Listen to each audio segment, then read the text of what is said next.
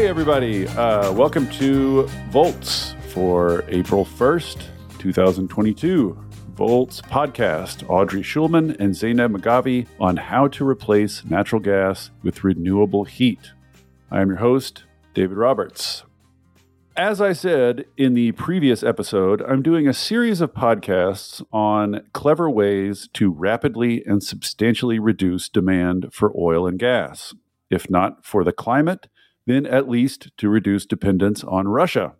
Today, we're talking about heat. Specifically, we're talking about the nearly half of U.S. homes that are heated by natural gas, the natural gas utilities that supply it, and what those utilities might be able to do instead of pumping an explosive fossil fuel beneath American streets. Today's guests have developed a visionary solution for America's sprawling natural gas infrastructure. In short, they want to replace it with networked geothermal, or water pipes that carry heat harvested from the ground. It's called the GeoGrid. It was developed by the HEAT Coalition, that's Home Energy Efficiency Team Coalition, run by Audrey Schulman and Zainab Magavi. Schulman is a longtime activist and policy entrepreneur and novelist. Magavi is a researcher and a guest lecturer at the Harvard School of Public Health and a karate black belt. Together, they have spent years researching, developing, and evangelizing for the GeoGrid. They have done statewide feasibility studies in their home state of Massachusetts, hosted design charrettes and community meetings, and had endless consultations with utilities.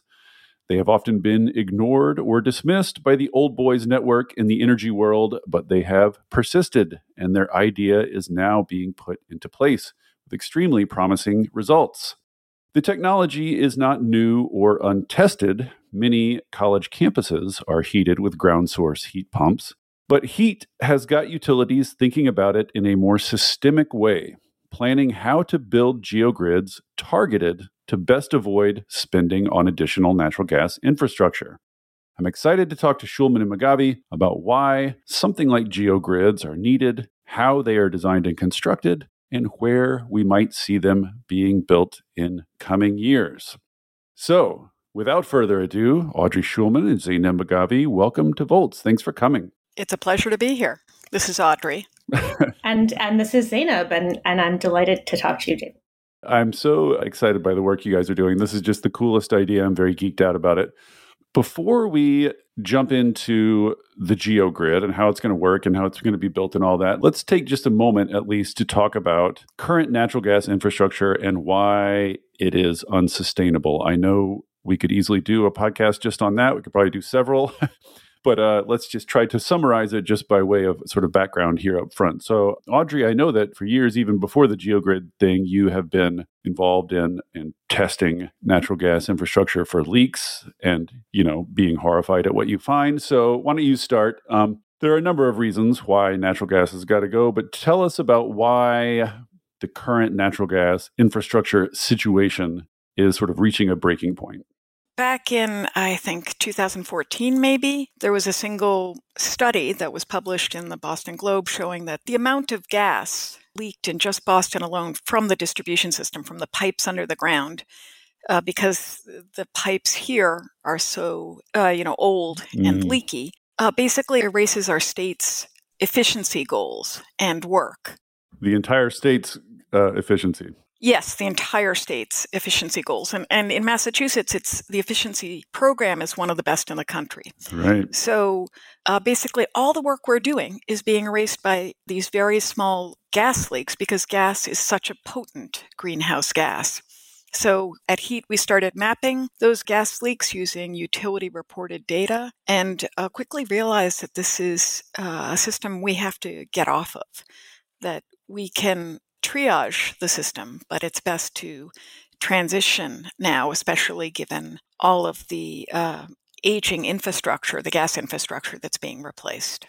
This brings us to a point where we come with natural gas infrastructure a lot, which is this sort of tension between spending to repair it and spending to build more of it. and then with our other hand saying that we're going to decarbonize. You know what I mean? So how long do natural gas infrastructure assets typically last? Like what is the time horizon of these investments we're talking about? There are, pipes in the ground here in the Boston area that date back to President Lincoln. And they're still being used. So the infrastructure, some of it can last for an enormously long time, but like any old infrastructure, over time it tends to, erode somewhat. And, we can get super technical, but all the cast iron mains, they were sealed with jute, which is a grass fiber, and most of that grass fiber has dried out over the years, especially as we move to a different type of gas towards, what's called natural gas. And so all that jute is dried out and the cast iron mains are leaking every 12 feet at every joint. And that's a problem. So what would be required to stop all those leaks, to repair all those leaks? Like what is the scale and the time scale and money scale of that investment? And is it being done? Is it being contemplated? Like, are they being repaired right now? In Massachusetts, there's over 14,000 gas leaks reported every year on the books. The more than that are repaired, but those are the ones that are reported in addition that are left. And the gas utilities, in their plan to get rid of the majority of those, want to replace the pipes. And there's been a report by the Gas Leak Allies, which is a coalition here in Massachusetts of researchers and advocates, showing that replacement over the next 20 years will cost over $20 billion with a B, which brings it to the size of, in terms of economics, of the Big Dig here in Boston, where we, sunk a major highway artery underneath the entire city. And from that, we had all these things we wanted, right? We had the highway underground. We had a beautiful park. We had a way to get out to the airport really quickly.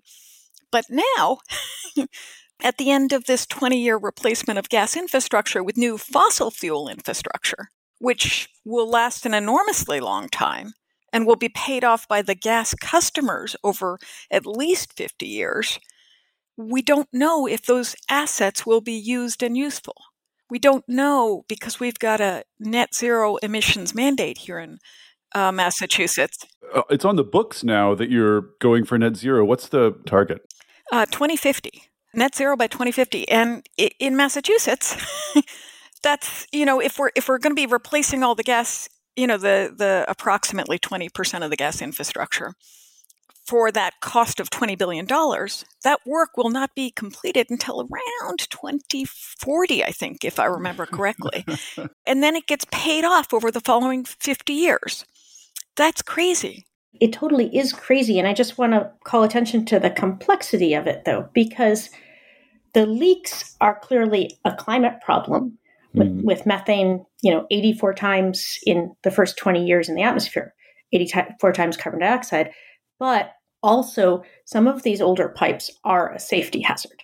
And so when we look at this aging infrastructure and our whole community and many other aging infrastructure cities across the country realize this problem, there are really three ways to fix it. So you can repair leaks and attempt to, kind of stem the bleeding, triage. You can replace the infrastructure and therefore address the safety as well. Or the third is really where we're trying to move us towards, which is transition. Like, let's not put in last century's infrastructure. Let's put in infrastructure for the next century. Right. Backing up to that triage, actually in Massachusetts, that was the first way that heat got involved after Audrey mapped the gas leaks. We actually figured out a way to identify the largest volume leaks. And since just 7% of the leaks were 50% of the emissions in our distribution system, we have a program in place now, law and regulation, a couple years in, to find those largest leaks and cut our methane emissions from the distribution pipes in half fast. So, but the bigger picture here is, and this is something that is not unique to Massachusetts. It's not unique to America. It's kind of a global vexation right now, which is replacing fossil fuel infrastructure to the tune of many, many billions of dollars, completing that job less than a decade before you claim that you're not going to be using fossil fuels anymore. So either you are purposefully building a boatload of assets that you know are going to be stranded, Yep. or you're lying about your greenhouse gas target, right? Like those two, you can't go forward with both of those things, but yet people are all over the world doing both at the same time, proclaiming decarbonization and building this long-lasting infrastructure. So the one other thing I wanted to touch on you could say the process is underway to get Americans off of natural gas, but the way it's proceeding, which is sort of unplanned and haphazard, has some equity implications. Zainab, maybe you could jump in there and talk about why sort of the current haphazard transition away from natural gas is so sort of ethically dubious. Yeah, I mean, it's ethically sound to transition off natural gas. Our current plan in many locations is to do it building by building, or customer by customer, with an individual solution, an individual air source heat pump, ground source heat pump. And, I'm never going to say that's not wonderful. However, when it comes down to the fixed cost of a gas system infrastructure, the gas system's fixed cost, if you pluck customers off throughout the system over time, the fixed cost doesn't disappear. Right. And the remaining customers, who are most likely to be those without means to invest in an air source heat pump or ground source heat pump, or without control over their building like a renter, those people will face steeply rising, exponentially rising gas prices and heating bills. And that is really the opposite direction of the way we want to go in terms of energy equity. Yeah, this is another very familiar problem. Electrical utilities and natural gas utilities. It's called the so-called death spiral. Yeah. If you just pluck customers out one at a time, the remaining customers are paying the freight, and the more freight they pay, the more incentive they have to bail on the grid. And so you're almost setting up a system where it is systemically taking like the wealthiest customers off the grid. You know what I mean? It's almost systemically concentrating costs on the poorest ratepayers, which obviously can't. It's another thing that it can't go on. Mathematically, it can't go on forever, and yet it's just going on. So before we talk about your all's idea to sort of cut through this Gordian knot, I'm sort of curious, like, what's the other plan? Like, is like Massachusetts has these ambitious decarbonization goals. What is the current thinking for how they transition off of natural gas? Is there any? Yeah, it's funny you asked, and Audrey chime in, because we in Massachusetts, and there are several other states in this process as well, have a future of gas planning process in our regulatory system. Mm-hmm. In Massachusetts, it's the fascinating name called 2080. But the gas utilities collectively just filed a report and their individual plans for decarbonization to meet the state's goals. And they are a menu of options. There is a lot of effort to project RNG, SNG, and hydrogen as potential justifications for the gas distribution system.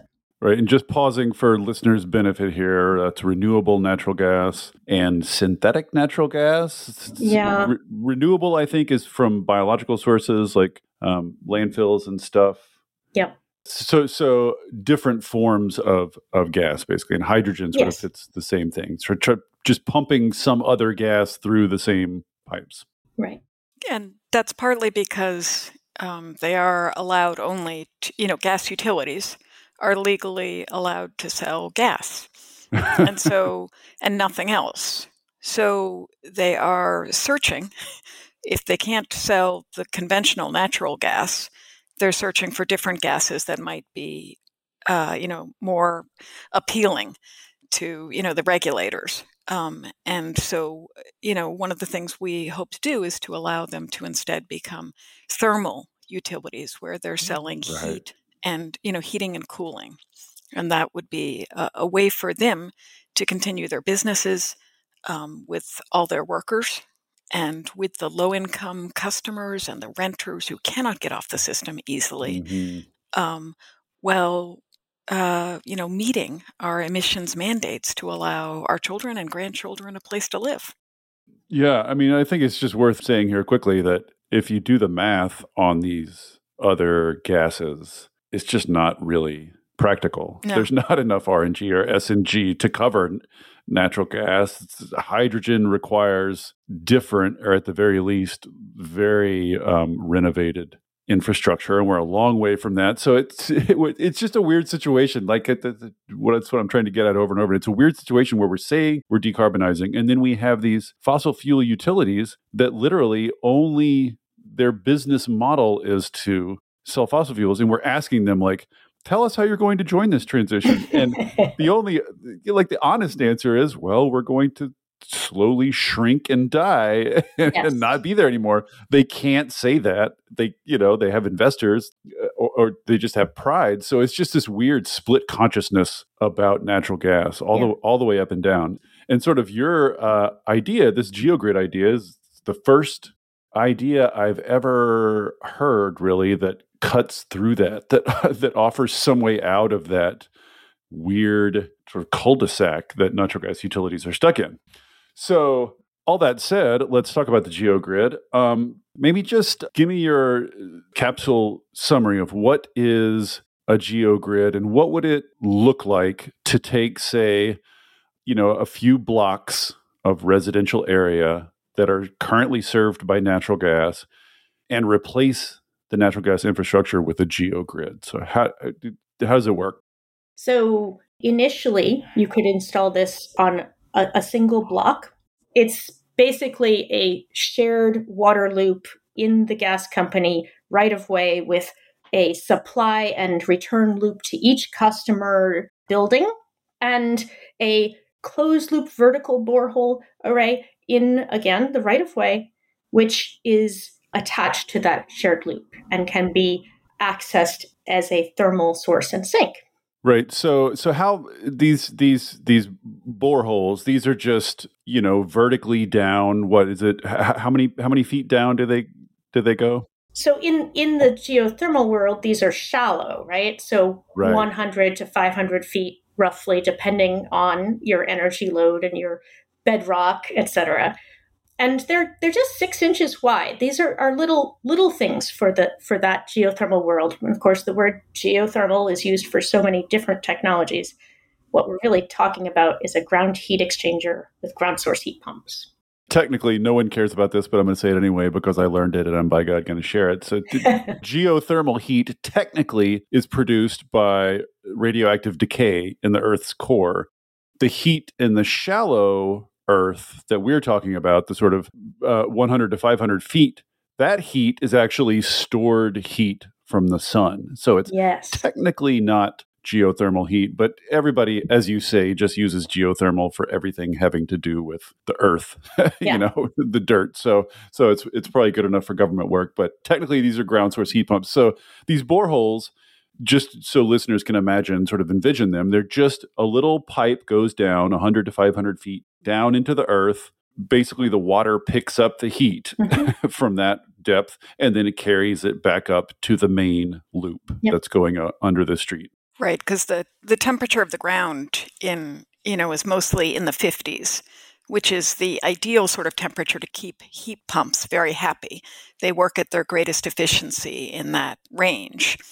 So it's much better than, for instance, air source heat pumps, which are lovely on their own. I don't want to cast aspersions, but air source heat pumps have to deal with the difficulty of the air temperature varying so much. Right. So that when you need them the most is when the temperature of the air is either 100 degrees or 0 degrees.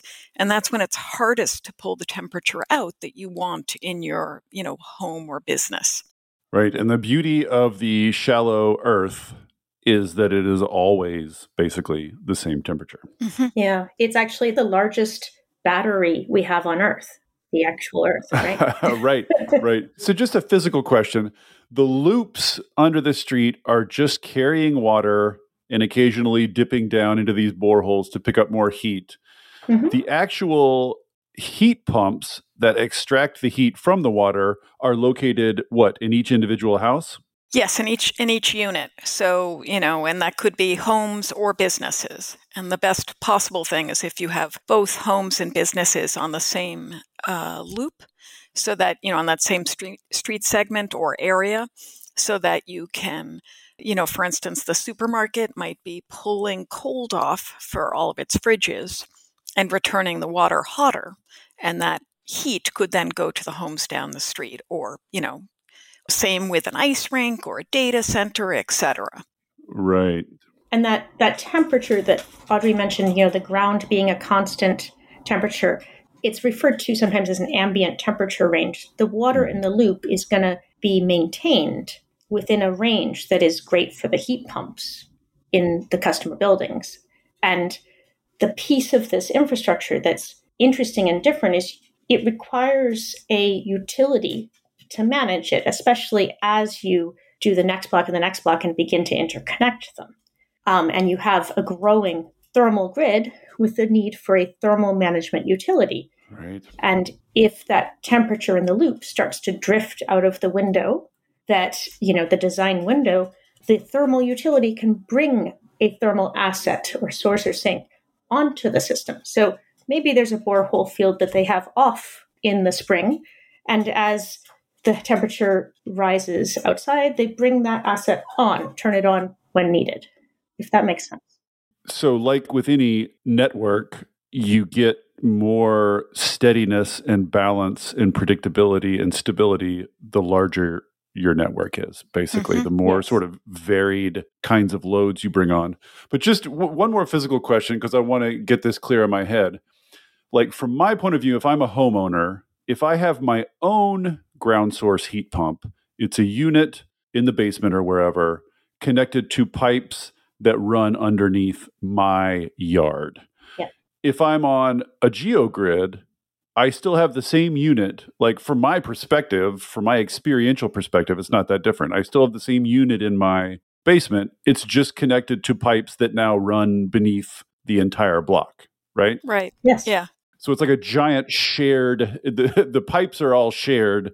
The ground source heat pumps are in the individual buildings. Yeah, it's the utility model, right? So the great part is that the utility pays for all that infrastructure because, ground source heat pumps have been around for a while, but they require a pretty big upfront investment. Right. Yes, notoriously, I looked into this for a post in Vox a while back, and as far as I know, in terms of individual heating solutions, ground source heat pumps are the most efficient way of heating a house. Yeah. So I can imagine then if your ground source heat pump is drawing from a network of water pipes that's several city blocks, it's even more efficient. Yeah. We get some exciting efficiency gains by networking. And sometimes we say, one computer is pretty awesome, but look what happened when we networked computers, the internet. Some interesting properties emerged.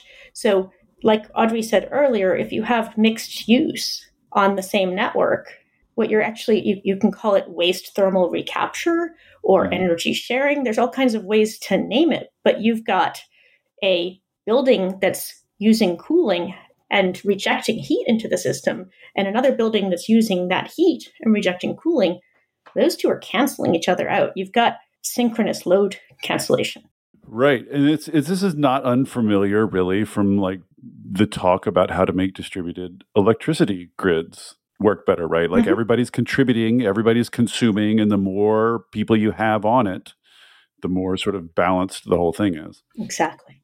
Yeah, the bigger the system, the better, because then, it can be sized, as Zeynep will say, for, stochastic load. So you're not adding up all the total peak hours, but the aggregated sum of the use. Right. But instead, you can figure out statistically what's the chance in 1,000 buildings that every one of them is going to be asking for all of the heat, the peak heat at the same moment or the peak cooling at the same moment. And it's zero or very close to zero. So then you can just decrease the infrastructure needed in all of those buildings. Right. You don't have to overbuild your infrastructure. Yeah. And this is, just because I know people are curious about this, there's all this dispute over whether air source heat pumps can they handle the super cold? Can they handle any climate? Once you have ground source heat pumps and several city blocks of networked pipes, is there any temperature extreme that they couldn't handle? Would there be any need for any of these units to have backup sources of heating or cooling? No. The beauty of a interconnected system is if you're really anxious about it, for whatever reason, you can put the backup on the loop in one location. Ah, right. But, there isn't a need. And in fact, as I'm sure your listeners know, a cold climate heat pump for a new design building is absolutely doable. And for a lot of our old New England building infrastructure, you got to do a lot of work on the building to get it to the point where it's reasonable. But that is not necessarily necessary. Obviously, you always want to do energy efficiency. Energy efficiency is heat's middle name. But if you have a unique building, you can cover the load with this. So this is not the applicability here is not restricted. No. By climate. You could do this anywhere. Yes. Yeah, absolutely. And let's just say real quick, because I know probably some listeners are familiar with district heating systems, which are very common in Europe. Let's just say a quick word about how this is different from those. So district systems are, generally there's one central plant that is generating, if we're talking geothermal, there's one really deep borehole that's generating the heat you want. And in this case, what we're doing instead is distributing the boreholes everywhere in the right of way of the street. And one plus about that is that there's nobody at the end of the line who's going to get the last dregs of heating or cooling, right? It's everywhere. So that's some of the differences. And that makes it more resilient. But I just want to clarify, and this is where that word geothermal gets messy, right? Mm-hmm. So that kind of district system with a deep borehole, that's a deep borehole that's getting direct use hot water from the earth, not capturing that stored solar energy of our near bedrock, right? Right. Those are actual geothermal. Yeah. Yes, exactly. And so there's some great installs all around the world. And in Europe, they've got this whole naming system, first generation, second generation, third generation, fourth generation, for their district energy systems. And interestingly, some folks in Europe have now been evolving towards a fifth generation, which starts to take on that distributed heat pump ambient loop characteristics that we're proposing here as well. This idea is not just taking off here. So, in a district heating system, basically you'd have one main source of heat and then the network distributes the heat. But in your system, you have basically dozens, depending on the size. You have these not as intense heat, but way, way, way more sources. And so, intuitively, I think people would look at that and say, well, it just seems like it would be cheaper to dig one big hole than a bunch of holes. So, how should we think about the cost of this? It sounds expensive, but, what do I know? Well, the first part of that is that there isn't always an easy one big hole direct use hot water source. Yes, right? Very true. It is location dependent. The second part of it is that if you do that direct hot water source, you're pumping hot water around in a district, you are not doing an ambient loop that is also providing simultaneously cooling and heating. So you don't get as easily that energy sharing or simultaneous load cancellation. And that's a really significant loss in terms of the overall system's energy efficiency.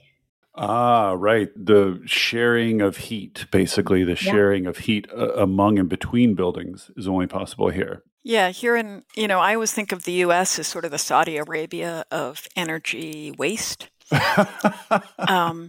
And through the system, we can reuse that energy waste so that we're each, reducing waste. I love it. Yes, I think about this a lot because I did a post a while back on Amazon in downtown Seattle, reusing the heat from one of their data centers to heat nearby buildings. And I read a lot about data centers, and it's a little bit wild, like dealing with waste heat. like getting rid of it is one of the big cost centers for data centers. They spend a lot of money building systems that vent enormous amounts of heat into the atmosphere. And we don't pay attention much sometimes to all the waste thermal in our environments. There's actually a cool London heat map that tried to map all that waste heat, all the data centers and other sources. But by building a thermal network, a geogrid, we basically create a thermal market. And that data center, instead of having to pay to dispose of its heat, if there is a heating need in that region, they can actually get paid for their heat. Right. So to every building hooked up to one of these geogrids, waste heat goes from a cost to a revenue source, basically. Yes. It can. It's going to depend on how this future thermal grid arranges its billing. But right, in our utopian vision. Exactly. The one final thing I wanted to point out, the physical characteristic of these systems, which I found really intriguing, is, as you say, they're like Legos. They're quite modular. So you can do this. I mean, at the smallest scale, I imagine like a city block, an individual city block. So talk a little bit about what advantages you can get from modularity in terms of sort of how to approach where to build them. So what my vision is, and Zeynep's, is the idea of the gas infrastructure sort of as a giant tree spread out across the state or whatever territory it is. And what we want to do is replace the distal ends of that infrastructure, of that tree, graft onto the tree, the geogrid, on modular bits, interconnecting over time, so that we give everybody, the gas utilities time to become thermal management utilities, where they're moving the wasted thermal energy from one site to the other and learning how to balance it, and getting the customers used to this concept too, so that we can all buy in and the system can be de-risked as we decarbonize the entire system over time. Also, I just want to acknowledge that that idea of the gas system as a tree actually came directly from a tree physiologist, Dr. Nathan Phillips at BU, who imagined the gas system as a tree and attempted to think of how we were going to prune the tree. I want to mention that the design of this geogrid, even at the block level, the geoblock level, with that ambient bidirectional loop, allows us not just to have an incremental growth model, allowing that gas to geogrid infrastructure evolution, it also allows us to be really agile in response to a changing climate, in response to changing energy use intensities on your block or in your city, by adding, subtracting sinks or sources in a incremental way over time. Right. So the idea is you start building these out at the edge of the tree, at the at the tips, pruning the tree back, getting people used to it, learning how these things work, and then you slowly work your way down all the way to the trunk until the whole tree is replaced. Is the idea. And to acknowledge there are some industrial gas users who we don't have an electrification solution for. If you think glass smelter. Right. And for those gas customers, to me, that is an appropriate use of the more expensive and smaller supply RNG, for example, or a green hydrogen. So how much of the natural gas infrastructure would you have to keep in place if you had pruned your way down to only those customers needing natural gas? It's not clear that you would necessarily keep the infrastructure in place. I think that would be locationally dependent. If you have a large cluster of such industrial use, then that would make sense. If you have one or two, you do on site, I assume. But I don't think we figured that out. I think we need to build some really interesting models and really map this out. It would depend a lot on the financial viability, not only the fact that some industrial users will have to, potentially go to RNG or green hydrogen made on site, if that is the best way forward, but that there would also be, financial viability in some places where, because of, the hydrogeology or whatever, that site would not be financially viable for the geogrid. And in those cases, there would be air source heat pumps, installed instead. Yeah. But for gas utilities, we believe this might even increase their business model, because there might be a lot of, towns where they can't get a gas pipeline out there. Because nobody wants a gas pipeline, cutting through their neighborhood, a transmission one.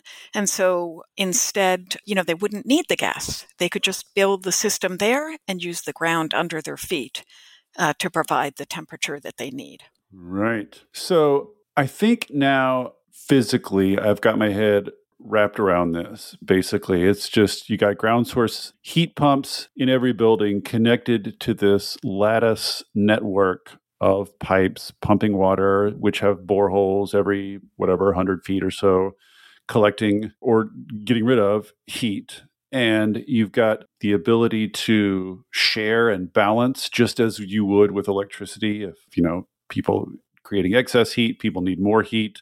The more you've got connected to this network, the more balancing you get and the more costs become stable and predictable and low.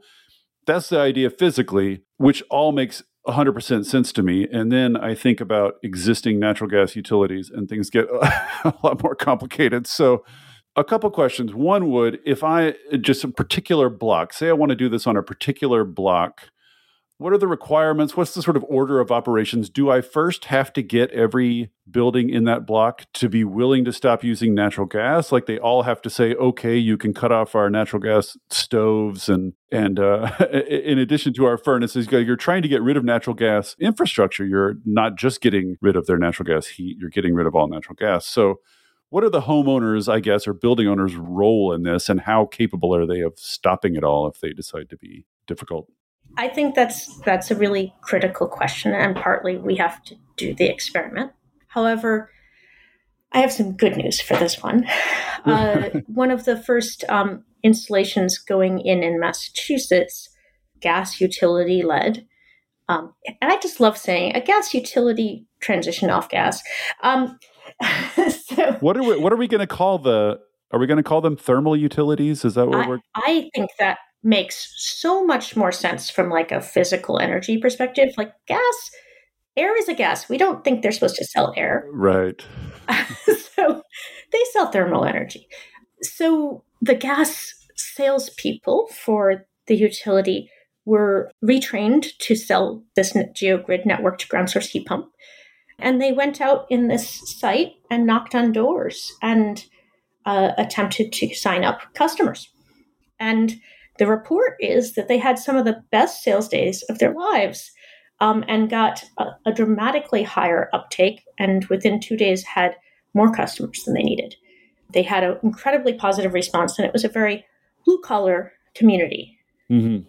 And to back up a second, because I guess we didn't cover this yet, the gas utility, Eversource first requested permission from the state regulators to be able to install this sort of demonstration installation and got approved to do so. And National Grid, which is the other large gas utility here in Massachusetts, also did the same. And they were also approved. So it's sort of amazing that these gas utilities are both trying out a method forward to decarbonize the system. And our hope is, since we've had several economic briefs on it, analysis on it, that in the end, the cost for heating and cooling will be lower for the customers. We cannot, of course, state that for sure. The regulators have to make that decision. But 3 different economic analyses have shown that it is likely to reduce the customer energy bill as well as to provide cooling. That's 2 big wins. Yeah, the addition of cooling is a real bonus. But I don't know if we really answered your earlier question, which was, do you have to convince everyone on the street in order to? Yeah, this is what I keep trying to get at. It seems like an all or nothing thing. It seems like you're either yanking out infrastructure on one block and replacing it with another. You can't do like a hybrid of 2 infrastructures, can you? No, that would be foolish. right? Because you would then have what fraction of use on the gas system, again, that fixed infrastructure cost and the need for operations and maintenance. So there's a real difference between these initial installations and demonstrations that are de-risking the process for everyone and what you would actually do in the full transition. And in my mind, if we legally redefine a gas utility as a thermal utility, thus they have permission to move forward with this business model, and make it an equivalent service, so an obligation to serve your customers, this is simply a thermal service upgrade. We are going from outdated 1800s thermal to modern thermal. The costs go down, you get better health benefits, and bonus, it happens to be good for the climate. And I imagine you'd have salespeople go out in the future, knock on doors, put the flyers, say, your street is targeted for a thermal upgrade. We will be providing a heat pump. We'd like to assess, your pipe coming into your house or something like that, right? Well, I'm just imagining the one cranky boomer at the end of the street who loves the character of his, natural gas stove or whatever. If one homeowner says no, do they thereby veto an entire block of this thing? That's what I'm trying to get at. How do you... I think economically, they'll probably end up, if they really love that gas flame, which seems unlikely because of all the, health impact information that's, seems to be coming out these days around indoor combustion, that they might not want it anymore. But if they do, it would cost them to stay on the gas system, several $100s, a year just to use that one gas stove, if not more. So economically, they'll probably go to a propane tank that they keep for that one person on the street. So this is not the kind of thing like electricity transmission lines where one intransigent landowner or homeowner can stop the whole thing. Or you at least think there's a way around that? Yeah, there is a way around it. As long as our laws and regulations permit it, we can actually accommodate the individual choice, even as we do what's best for the utility scale, cost, and safety. Right. So let's talk about the utilities and their sort of attitude about this. I guess I'm like a lot of sort of climate people have just kind of settled into this attitude of opposition to natural gas utilities, just kind of assuming they're going to be fighting this rearguard effort against reform forever because they're existentially on the line. This gives them a way to survive. Is it compelling to them? I mean, you've talked at least into building test sites, right? So they must be at least open to it. Can you pitch them and say that you will be making at least as much money for your investors as you were before? Or is this going to be a shrunken business in some way? Or sort of what's the story to utilities? Yeah. So first of all, I just want to comment that at HEAT, we try to do our best to blame the system and not the human beings within the system. Right. And to that end, you're better people than me. Well, not every day. But to that end, working with the system we have, it turns out that the higher infrastructure cost of the geogrid going in comparison to a new gas pipe going in, actually means that you have a larger asset acquisition opportunity for the gas utility that's now a thermal utility. And like Audrey said, a business model expansion, not just into cooling, but also into areas of gas capacity constraint. And so as far as business models go, this looks like a real growth model for the gas utility. Because gas utilities don't get paid by how much gas they sell. They get paid actually for, the profit comes from capital expenditures. So when they install new infrastructure, when they buy new trucks, when they, make a new facility. And so this is a way for them to do more capital expenditures while reducing potentially the customer cost and providing that cooling too. But you say it is more expensive to put one of these in place for a given block than it would be to put in place natural gas infrastructure. What is the delta there? Is that a big difference? In the feasibility study that Bureau Happel did for Massachusetts, technical and economic feasibility study, we got results that showed about a 1.6, 60% more. Mm-hmm. And the beauty of it is, okay, so you've got this higher infrastructure investment, but because you are no longer on the customer bill, including the cost of gas, right? Even though you're paying an increase in the cost of infrastructure, as mentioned, all of the economic predictions show the feasibility of the total customer bill actually being lower. So you've got this economic benefit to the utilities and an economic benefit to the customer in a steel for fuel like model, like the coal to wind. Yes, a familiar story in clean energy, higher upfront costs, but you are eliminating fuel costs, right? You're you no longer have to buy your fuel. And I guess I hadn't really thought about it, but it makes total sense that if you're a utility transitioning from operational and fuel costs to fixed costs of infrastructure, that's just better for you, right? Like that's how you make your bones in the first place. Like those are the costs you care about. Yeah. Right. And you also get more revenue all the way through the year because you're not only having, you're not doing just gas sales during the winter, but now you're having revenue through the summer too as you provide the cooling.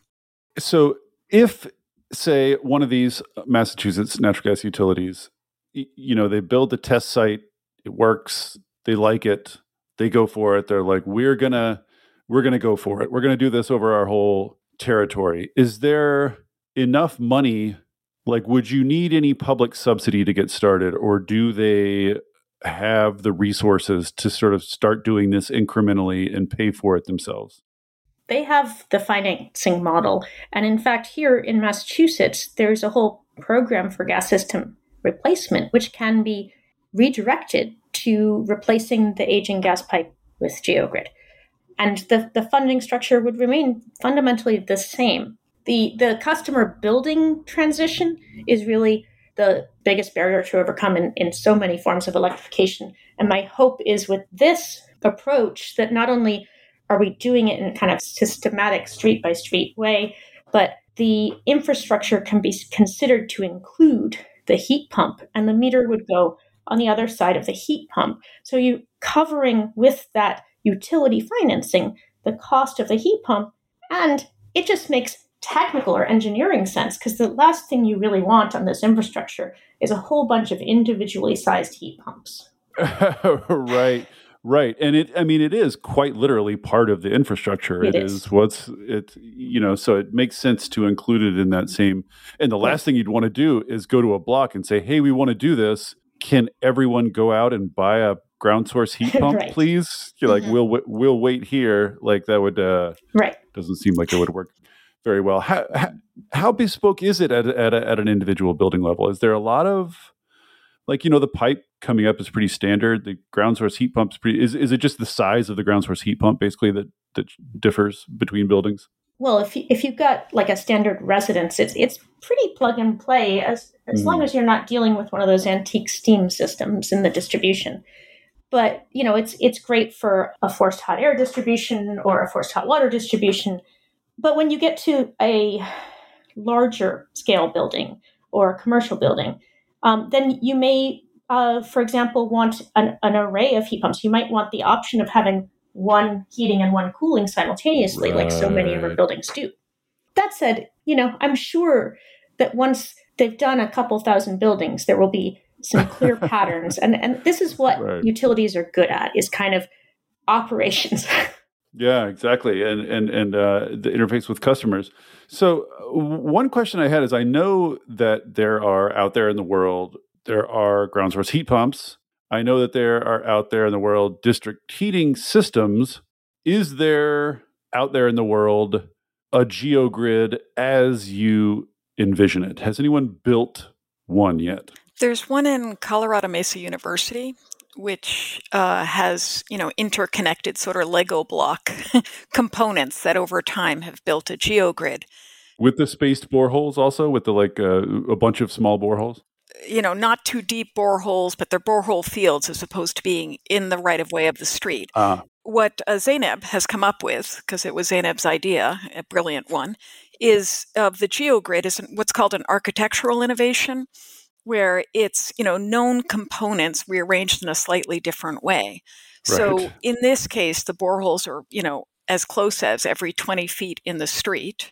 And it's, ambient temperature, et cetera, and done by the gas utility, because that way you get the whole different, you get a gas utility's financing, its customers, its right of way in the street, its workers, everything to move the transition, the decarbonization method forward at a much greater speed and scale that we so desperately need.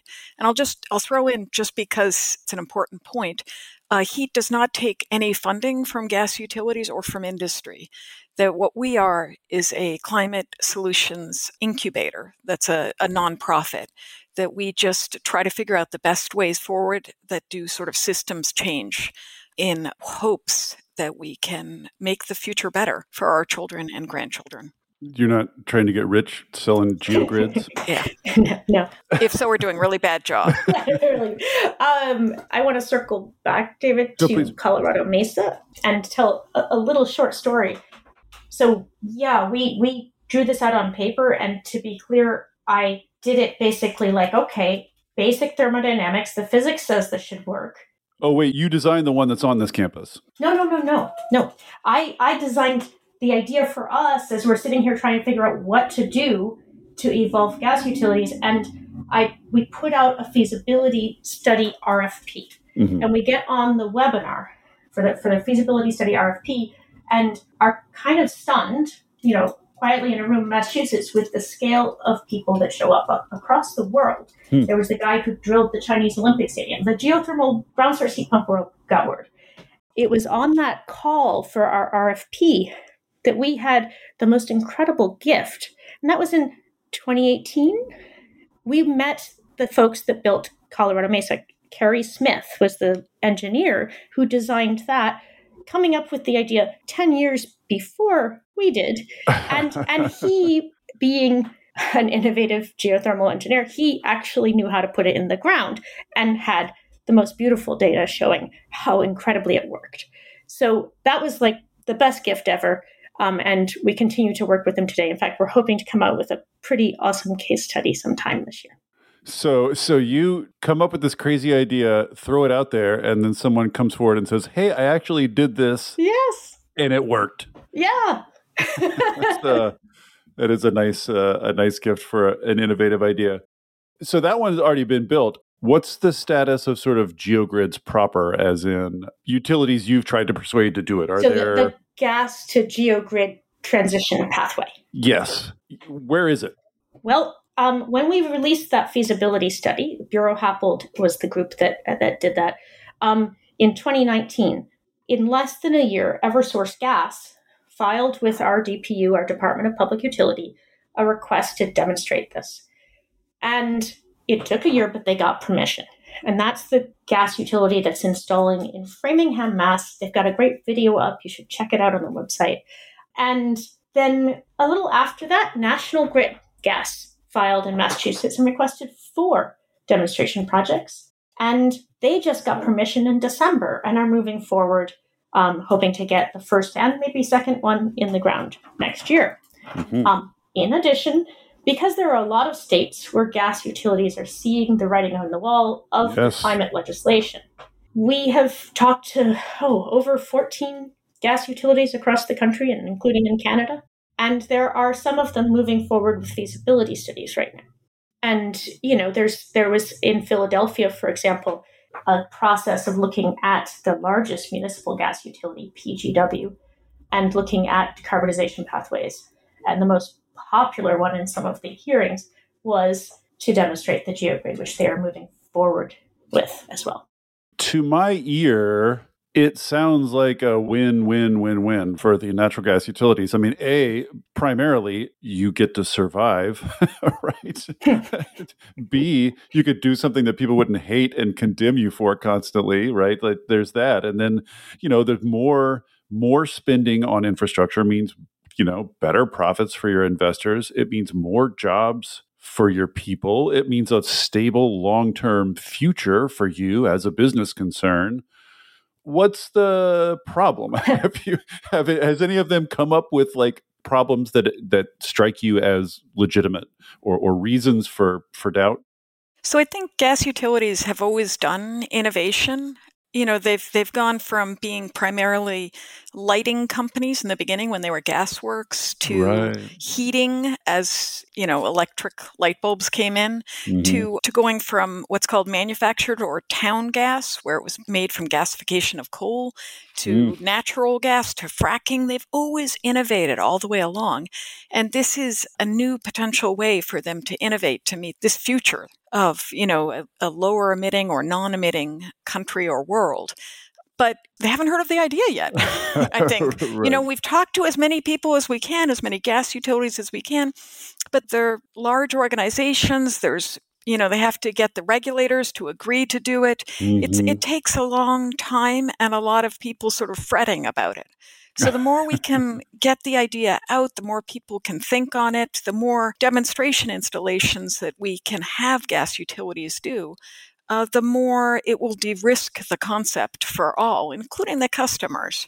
I would just add that, yes, there is this history of innovation, and gas utilities are, by nature, a risk-averse business. And we actually kind of want them to stay that way. They are piping an explosive gas around, right? And a utility is not structured for innovation necessarily. And so, to second Audrey's, it's a process. And really the biggest barrier to GeoGrid adoption seems to be just not knowing about GeoGrid. So there is an educational aspect. I keep trying to find the major flaw that I haven't seen yet, because I'm that way. And it really seems to be you can put one of these anywhere. The question really is it cost effective? If you're on a sandbar, do you have the thermal transfer that makes it make any sense? Yeah, I wonder how much soil composition makes a difference. I guess we don't really know yet until we... And there's a threshold for the density of customers, right? So if you've got a mile between houses... Yeah, I meant to ask about that earlier too. Do we know enough to know what that density threshold is? With the Massachusetts feasibility study, it came out looking an awful lot like it matched pretty well to the existing gas utilities threshold. A gas utility doesn't go into rural America and pipe gas. Right. The cost of the infrastructure to the ratio of, customer distance seems to match pretty well so far, but I think we need to do a lot more. I mean, there's so much research needed in this space. There's so much research needed in the entire thermal space. Right. One thing that sort of occurred to me as I was trying to think through how this would play out is you can imagine something that would have, I think, been unthinkable not that long ago, which is the interests of natural gas producers and producing states drifting out of alignment with the interests of natural gas utilities, right? You can see them splitting. Yeah. We hope it doesn't happen. And that might be partly because, a lot of the people who have expertise, for instance, with fracking would be extraordinarily useful in installing this infrastructure to do, diagonal drilling and drilling underneath the streets so we don't disturb any of the pre-existing infrastructure. I mean, it is potentially a really interesting match. And for instance, the engineer that Zeynep mentioned before, Kerry Smith, he came from a gas and oil background who during the 1980s, when there was a gas emergency, he moved to Geo. So this is something that, the expertise is somewhat fungible from one to the other. Yeah, they know how to put pipes in the ground. Yeah. If there's one thing they know. So I've kept you forever. Just by way of sort of wrapping up, I like to do this at the end. If we let our imaginations run here and imagine, GeoGrids scaling up, so instead of talking about a block or a couple of blocks, you're talking about a whole town or a whole city. Yep. I'm wondering what, if anything, you imagine could come from scale Like, are there learning curves here where we can make it cheaper? Are there sort of emergent effects once you get a bigger network? Like, what do you see happening as this grows? I believe there's going to be efficiency increases up until a certain point and ease of optimization for the thermal management utility. I also am really excited that once we get to that kind of scale, we start to have opportunities to do thermal storage, not just adding a thermal storage site, heating, cooling on the grid, but also the entire system becomes a form of energy storage. Right. Because all that water and bedrock, the bedrock is really allowing us to do asynchronous energy sharing over a seasonal basis. And the piece of building decarbonization we've really got to grapple with is that seasonal energy storage challenge. Right. So we're talking about using basically the shallow Earth as a giant thermal battery. Yeah. And that thermal battery could be, for instance, if you have some wind turbines that primarily work more in the middle of the night when the wind is stronger, but nobody's using electricity, you can take that extra electricity and dump it into the ground as the temperature or into the shared loop of water, adjusting for the temperature. So if your shared loop is running a little bit cold, you take the wind energy and you dump it in and heat up the shared loop, or vice versa. And I want to point out that the system, as it scales, will also increase jobs and keep because there's going to be a lot of work needed in terms of retrofits in buildings and installing the system. It'll allow the gas workers who currently, operate and maintain the system to continue in their trade with the good jobs that they have. It'll improve the health for people, not only because the indoor air will be better from a lack of combustion, but also the outdoor air will have less emissions and excess deaths from that. Yeah, perhaps fewer explosions as well. Yes. I mean, here in Massachusetts, we have that horrible experience of the Merrimack Valley gas disaster. But in addition, we will be doing electrification of the buildings by gas utilities and reducing the peak electric impact from that, because the system is so much more efficient than during peak times than air source heat pumps. So it's a better future that we can have at a lower cost, for the customers. Right. In a sense, you're not only sort of like sharing thermal energy around a network, you're also kind of integrating the thermal network with the electricity network, and they're all becoming one big network. Yes. Yeah. Well, I mean, we can have different ownership models. That's a whole other conversation. But yeah, you can have synergistic support and resilience between a thermal grid and an electric grid. And that part that Audrey's talking about, where the increased efficiency, so a ground source heat pump is currently the most efficient form of electrification, but a networked ground source heat pump goes a few steps further. And some of the initial sites are showing a system COP of 6 or more. Good Lord. And what's the highest, like the air source heat pumps go up to, what, 3 at the highest? Am I making that up? I say 2 to 4. There's multiple studies out there. As far as we know, is there a way of heating buildings of any kind that's more efficient than this, or is this not that I know as efficient as we've ever seen? The only other more efficient thing is just turn off the heating or cooling entirely, I think. Right.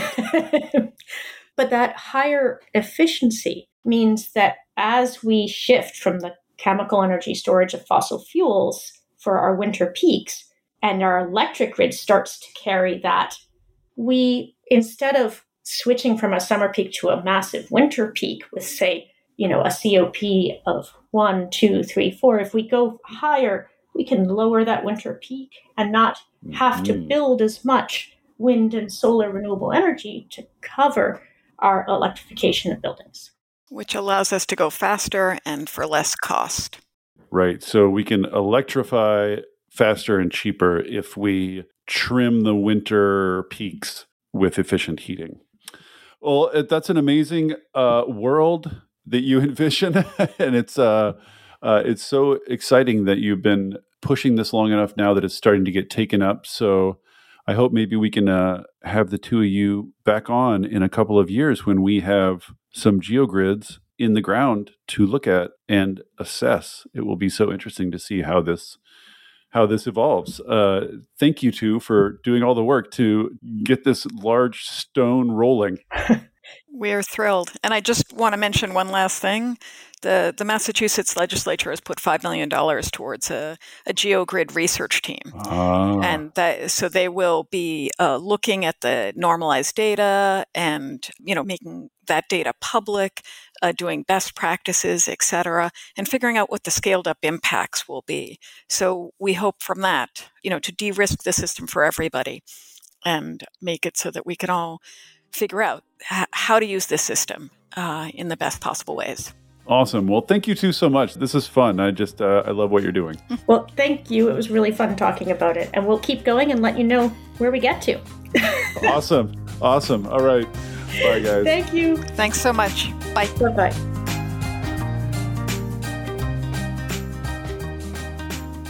Thank you for listening to the Volts podcast.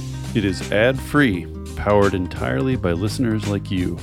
If you value conversations like this, please consider becoming a paid Volts subscriber at volts.wtf. Yes, that's volts.wtf, so that I can continue doing this work. Thank you so much, and I'll see you next time.